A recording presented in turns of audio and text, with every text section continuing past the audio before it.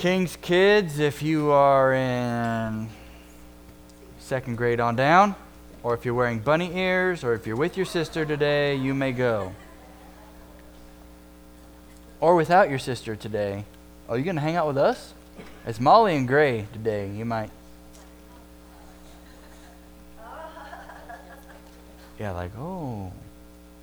I don't know. They're this tall, They still feel like they're their peers. My kids tower over them in love, I guess. In love. Doing things a little different this morning. I've asked Dave to come and share some thoughts on, everything. We're going through Proverbs. We're trying to live lives of wisdom. We've been through 3 chapters. I said chapters 1 through 4.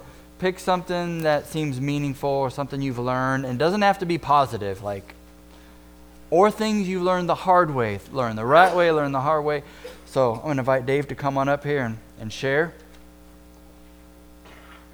Appreciate you, all the time you put into us, invest into us, pray over us, lead us. You're right, that is readable. Good. I need to make mine bigger. Look what I did. Mm-hmm. Oh, man. He printed his off. So, Dave. Like 14 font. Exactly. Well, when Craig had asked me to speak, he asked me to speak from the perspective of a father who has raised kids.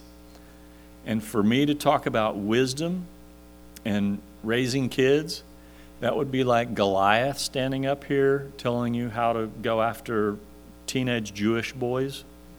If you see where I'm going with that, but maybe I've gained a little wisdom over time, because it didn't seem like I had as much as I would have liked to have had it at that time. The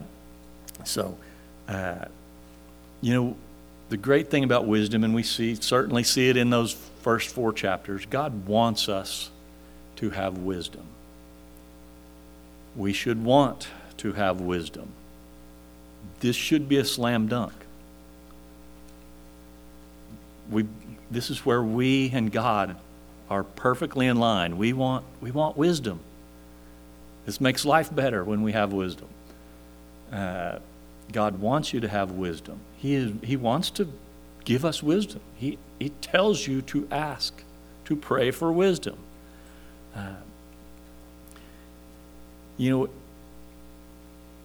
As I was raising children, we were raising children because Tanya did the bulk of that. So, but as we were raising kids, we had some rough times. And I know some of you guys, you've had rougher times than we did. And some of you guys have breezed through pretty easy. Praise the Lord. As we were bringing up teenage girls, now keep in mind I'm a guy who grew up with one brother. So I didn't know what girls were. They're alien species, and I had no idea that they could cut you to ribbons just with a few words. I wasn't aware of that. But we went through some really trying times as our girls went through their teenage years.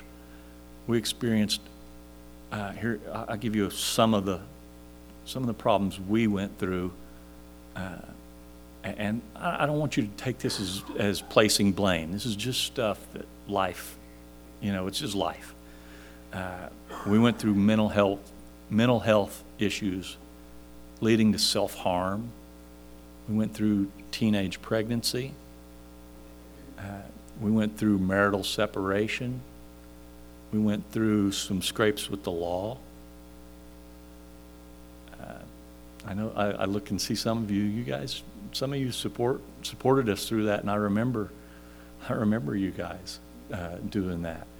I had one of my daughters. I remember one of the most hurtful things. This was years ago when it was when Facebook was just around. I would if I'd have known then what I know now, no kids would have Facebook pages. But they did, and my daughter pretty well lambasted me on Facebook, scorched me. And of course, my first,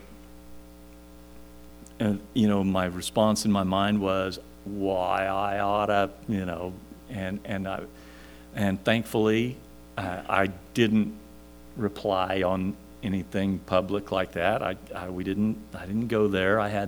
There was a couple of ladies from church, thank you, Sherry and Ann. They defended me to Rachel, and I didn't mean to say her name. I'm sorry, but she's okay with it. We've talked and we're good. But man, that really hurt. And some of these things, when I say they hurt, I mean they ripped my heart out, poured gasoline on them and set them on fire. They hurt. They were tough. I didn't communicate good with my family. They were afraid of me, not in a sense that I would hurt them. I never beat my kids, and they'll still vouch for me today that I didn't. But they were afraid of my, what was that? Disapproval. Right. Thank you.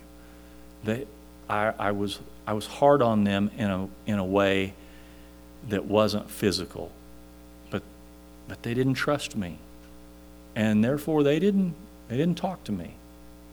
They hid things, and that became that was a separation, because they shared with my wife, but they were all afraid of me because I was harsh. Men, if you're in that age, or going to be coming up on that age, Colossians 3:19 says, "Husbands, love your wives. Do not be embittered against them. Fathers, do not provoke your children to anger, lest they be discouraged." Or some translations have that, lose heart. I'm guilty. I've been there. I've done that. In 1 Peter, it says, "You husbands in the same way, live with your wives in an understanding way." We see all through any talk that the Bible talks about wisdom, understanding is married closely to wisdom. I was not understanding. That separated me from the ones I love. I joke. There's a song I've come across. I thought the title was a little too true, and it's a little humorous. The title of the song was, "I don't like half the folks I love." So some of you guys probably have a relative or two that fit into that category, but I didn't like my family. They didn't really like me, and made it pretty clear, as I just stated.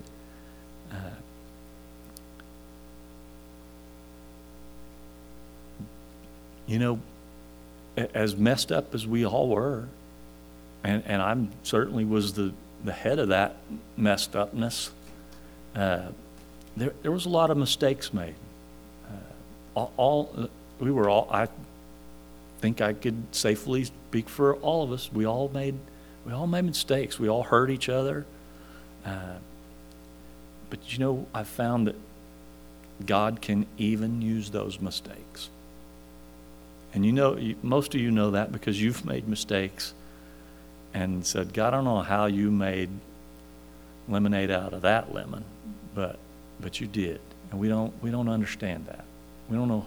I don't always, but we know that we serve a great God that can make something out of our mess.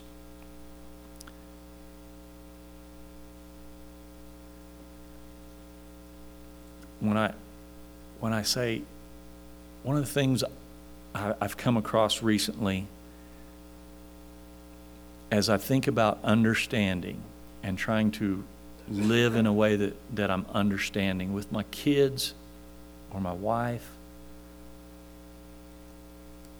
I want you to think about this question. You may need to even write it down for yourself, because it's going to be a hard one to ask. But if you want to get to understand someone, I want you to ask them this simple question: what would you like me to understand? You don't get to reply to that when they tell you. You just get to try to understand. You don't get to argue or fix that. You just say, okay, I'm going to try to understand that. It's probably going to be something that you're not that crazy about when they tell you, this is what I need you to understand.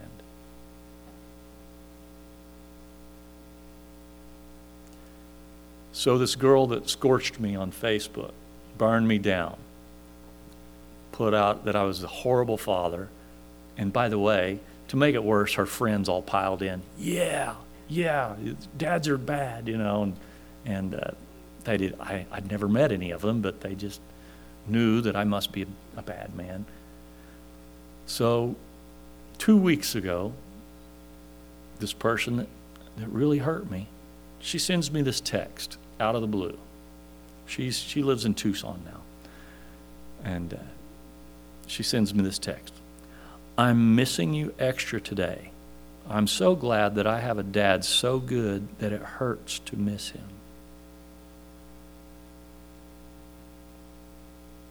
Man, kids, send your dad a text like that sometime. And that made my day. That made my week. It's making my day to day, correct? I'm still have joy over that. Life will go on. You keep going. Last week, it seems like it isn't a bit, it's like a passing verse, but it stuck with me when Craig was reading Proverbs 4. It said, "Hear, O sons, the instructions of a father, and give attention that you may gain understanding." In verse 2, it says, "For I give you sound teaching." And here's the part that stuck with me. "Do not abandon my instruction." Keep going. Keep forgiving.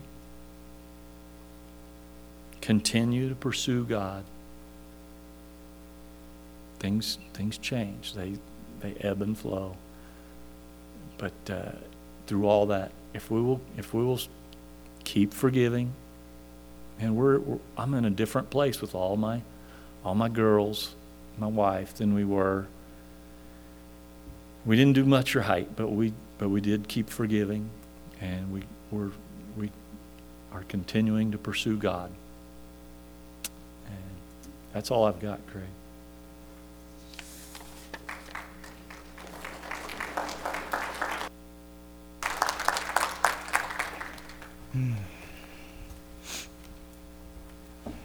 That's good. Sometimes we don't have anything to do but just keep holding on.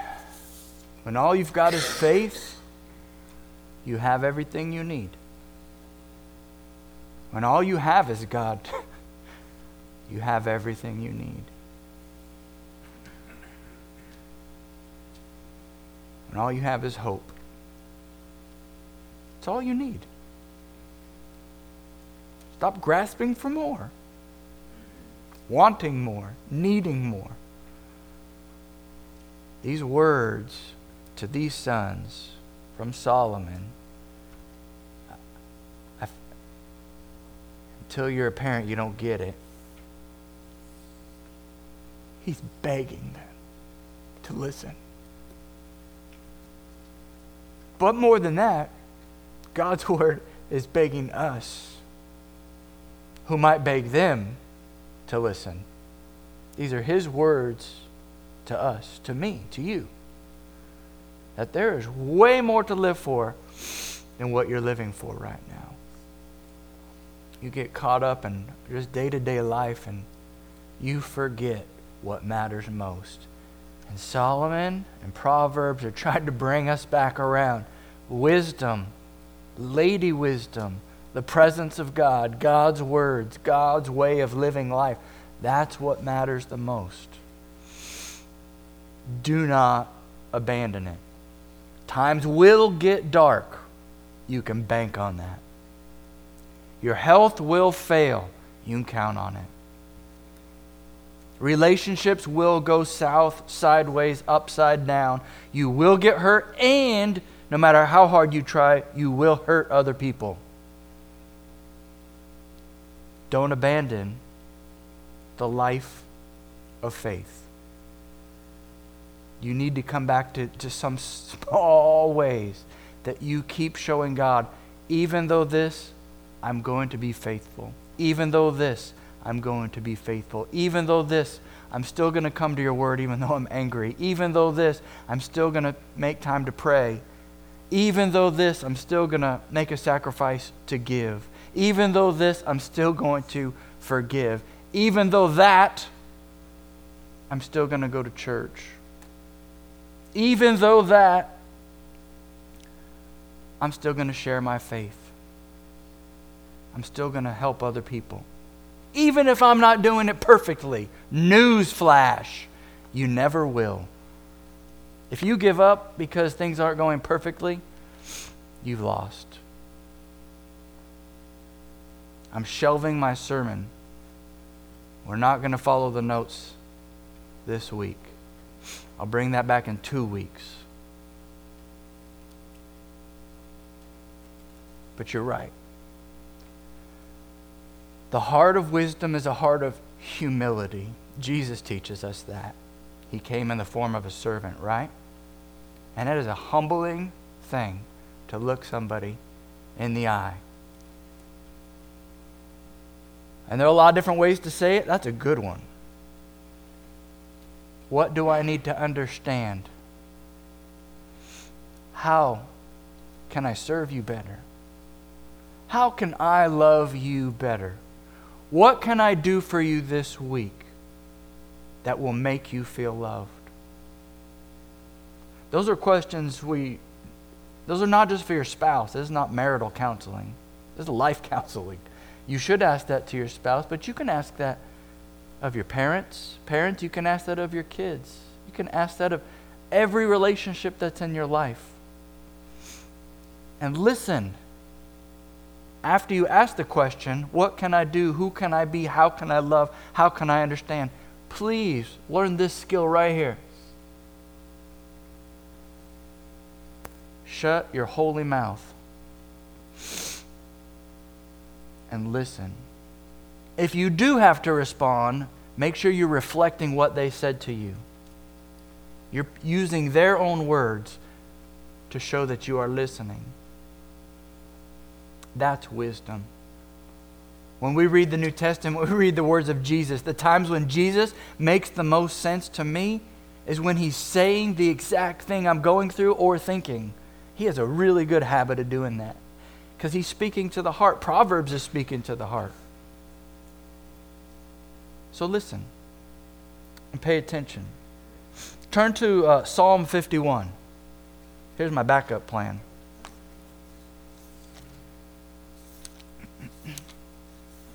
No slides, no notes.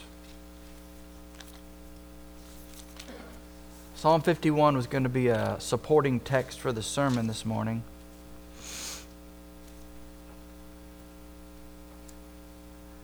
What I simply want to do is read through the words of David when his heart was broken. His heart was broken because he did something terrible. His heart was broken because he harmed somebody. Somebody he owed a lot of respect to. Somebody who would willingly lay down his life for David if David had asked him, but instead David found a way to murder him. David ruined the relationship, ruined the man, so that he could steal this guy's wife. He's the king. He probably could have found a way to do this without killing somebody, but he also wanted to keep it secret. Because God's word said what he wanted was wrong, was sin. Sin does its worst damage when it's secret. It's why we're told to confess. It's why we're told to confess our sins to one another and to God. It's important. It breaks the stronghold of sin over you. You feel like you're stuck in sin? Confess it over and over and over again. So this is a Psalm of David. The inscription says, when Nathan the prophet went to him after he had gone into Bathsheba. That is a really soft way of saying he committed adultery, had her husband murdered, and hid it. So David broke several hearts. I'm sure he broke Nathan's heart. Nathan knew David was anointed to be the king. Nathan knew God spoke to David. Nathan knew God led David to write much Scripture. Broke his heart. Bathsheba, you think she was pumped? I'm in the king's house now. She lost her husband. Come on. There had to be some heartbreak there too. Doesn't seem like they have a really tight relationship later on in the story. She has to approach him and address him formally. Doesn't seem like they're very close. But when David writes this psalm, the power of it is knowing David also broke God's heart. That's hard. That's the hardest part of your sin to swallow. And it's the most abstract part of our sin that we don't usually deal with. We know we need to say we're sorry. We're taught that in kindergarten. Say you're sorry. I'm sorry. We know how to do that. We know how to go through the motions. Then we learn how to say sorry when we really care about hurting somebody. I'm really, really sorry. What can I do to make this up to you? But how in the world does a physical, sinful being say they're sorry to God? That's what David is going to show us. It's deep. He uses a lot of words. And he pours out his heart. So read Psalm 51. Follow along as I read it. Have mercy on me, O God, according to your steadfast love. According to your abundant mercy, blot out my transgressions. Wash me thoroughly from my iniquity and cleanse me from my sin. For I know my transgressions, and my sin is ever before me. Against you, you only have I sinned, and done what is evil in your sight, so that you may be justified in your words and blameless in your judgment.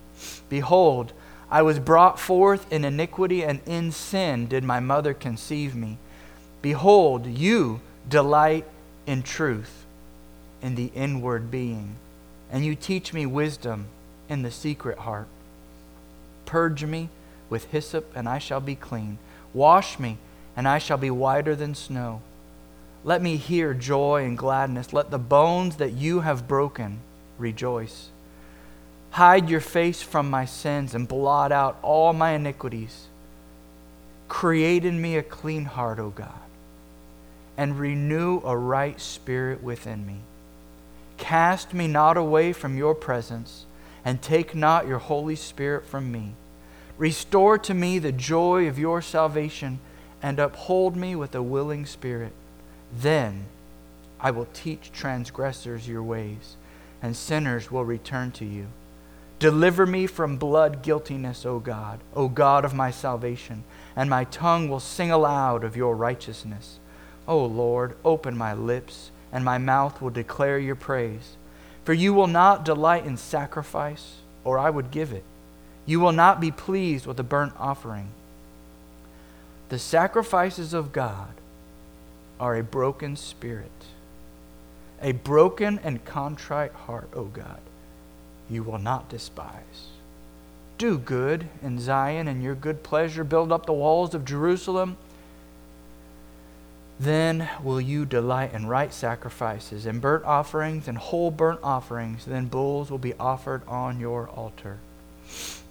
Verse 17 captures me this morning. The sacrifices of God are a broken spirit. Because when we are broken on the inside for the right reasons over our sin that we have sinned against God, that broken and contrite heart, God says will not despise. And that means He will welcome. Even though you've sinned. If you're broken over it because you understand you've sinned against God and everybody else, you've broken God's heart, He opens right back up to you. He will not despise you when you come to Him. So come. And these are the very words of David's son, who was born through this woman that he stole from this man that he murdered. The words of Solomon flow out of this. Solomon, he's not the love child from this, but he's the next child from this. So now turn to Proverbs 4.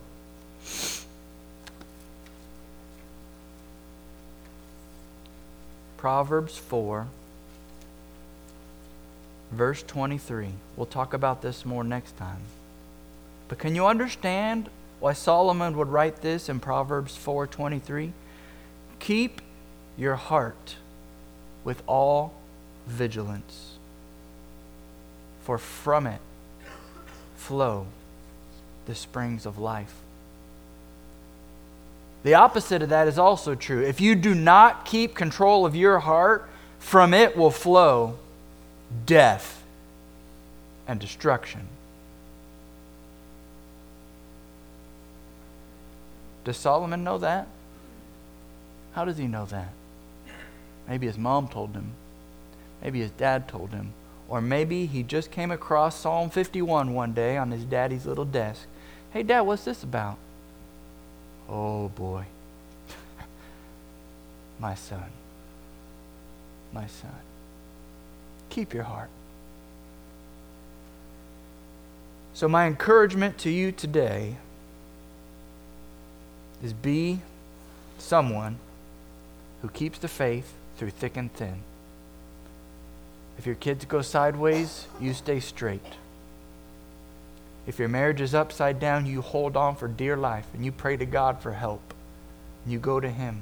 There are little practical things you can do and get help through counseling, through a therapist.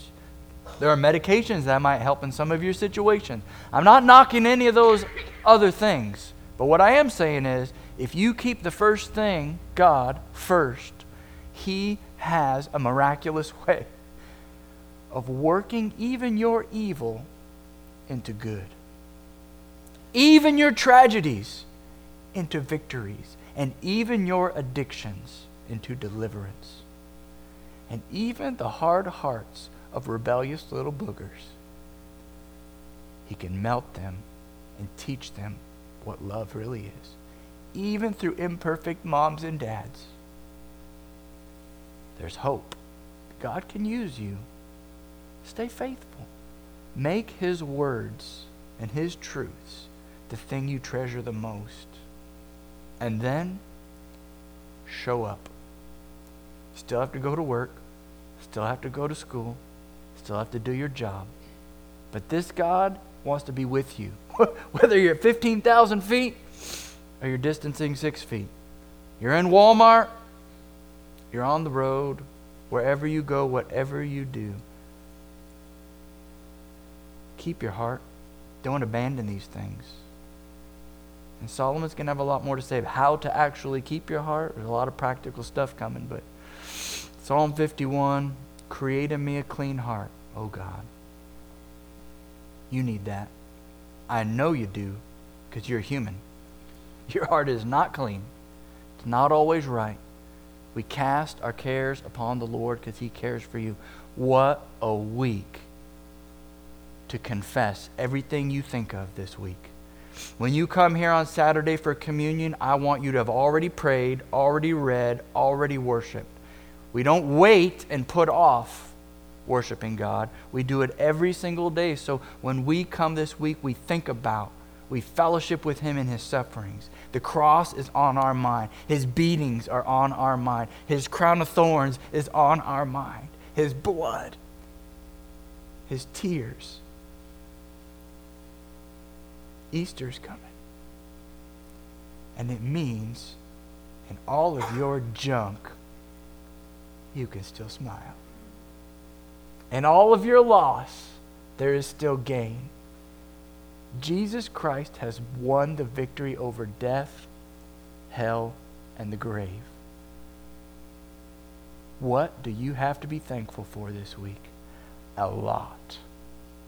Happy Easter. Live Easter this week. Maybe just all week you just say Happy Easter. From here on, just blow everybody's mind. Be like, wait, Easter, did I miss it? Is that today? You do it at lunch and be like, wait, today's Easter? Every day is Resurrection Day. Every day we live in the power of Christ. Every day is the day of salvation. Not just one day a week, one day a year. Are you kidding me? That power is supposed to be in you all day, every week. Stand with me. I'm going to have to wing something together for sermon discussion. That was weird. I'm just making it up, so bear with me. Bow your heads. Let's pray. God, we come to you right now with thankful hearts. Thank you for the many things you have taught Dave and Tanya. Thank you for the many ways you have raised their girls through us and with us. Thank you for the hope that we always have in Jesus and the reminder to stay faithful through thick and thin. Sometimes the conflict is thick and sometimes the patience is thin. And Lord, we need you then so desperately. Teach us what it means to keep our hearts with all vigilance, strength, determination, and perseverance. Teach us what it means to fight for what matters the most.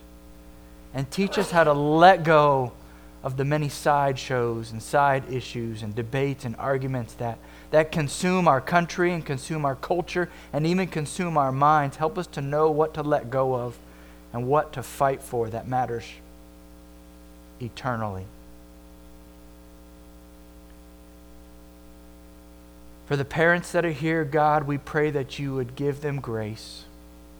Teach them to be more graceful than they are harsh. For the grandparents, teach them to speak truth and wisdom into the lives of their grandkids.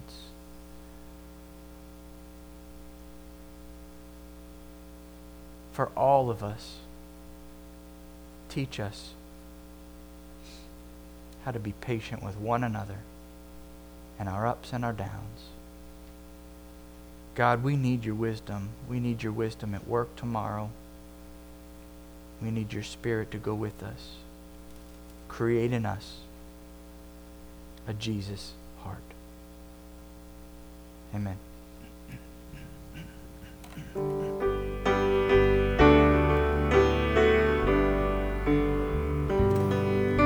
Create in me a clean heart, O God, and renew a right spirit within me.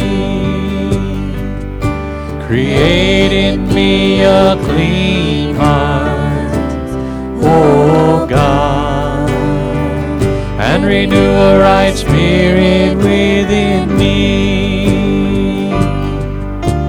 Cast me not away from thy presence, O Lord, and take not thy Holy Spirit from me. Restore unto me the joy of thy salvation, and renew a right spirit within me. Create in me a clean heart, O God, and renew a right spirit within me. Create in me a clean heart, O O God, and renew a right spirit within me. Cast me not away from thy presence, O Lord, and take not thy Holy Spirit from me. Restore unto me the joy of thy salvation, renew a right spirit within me.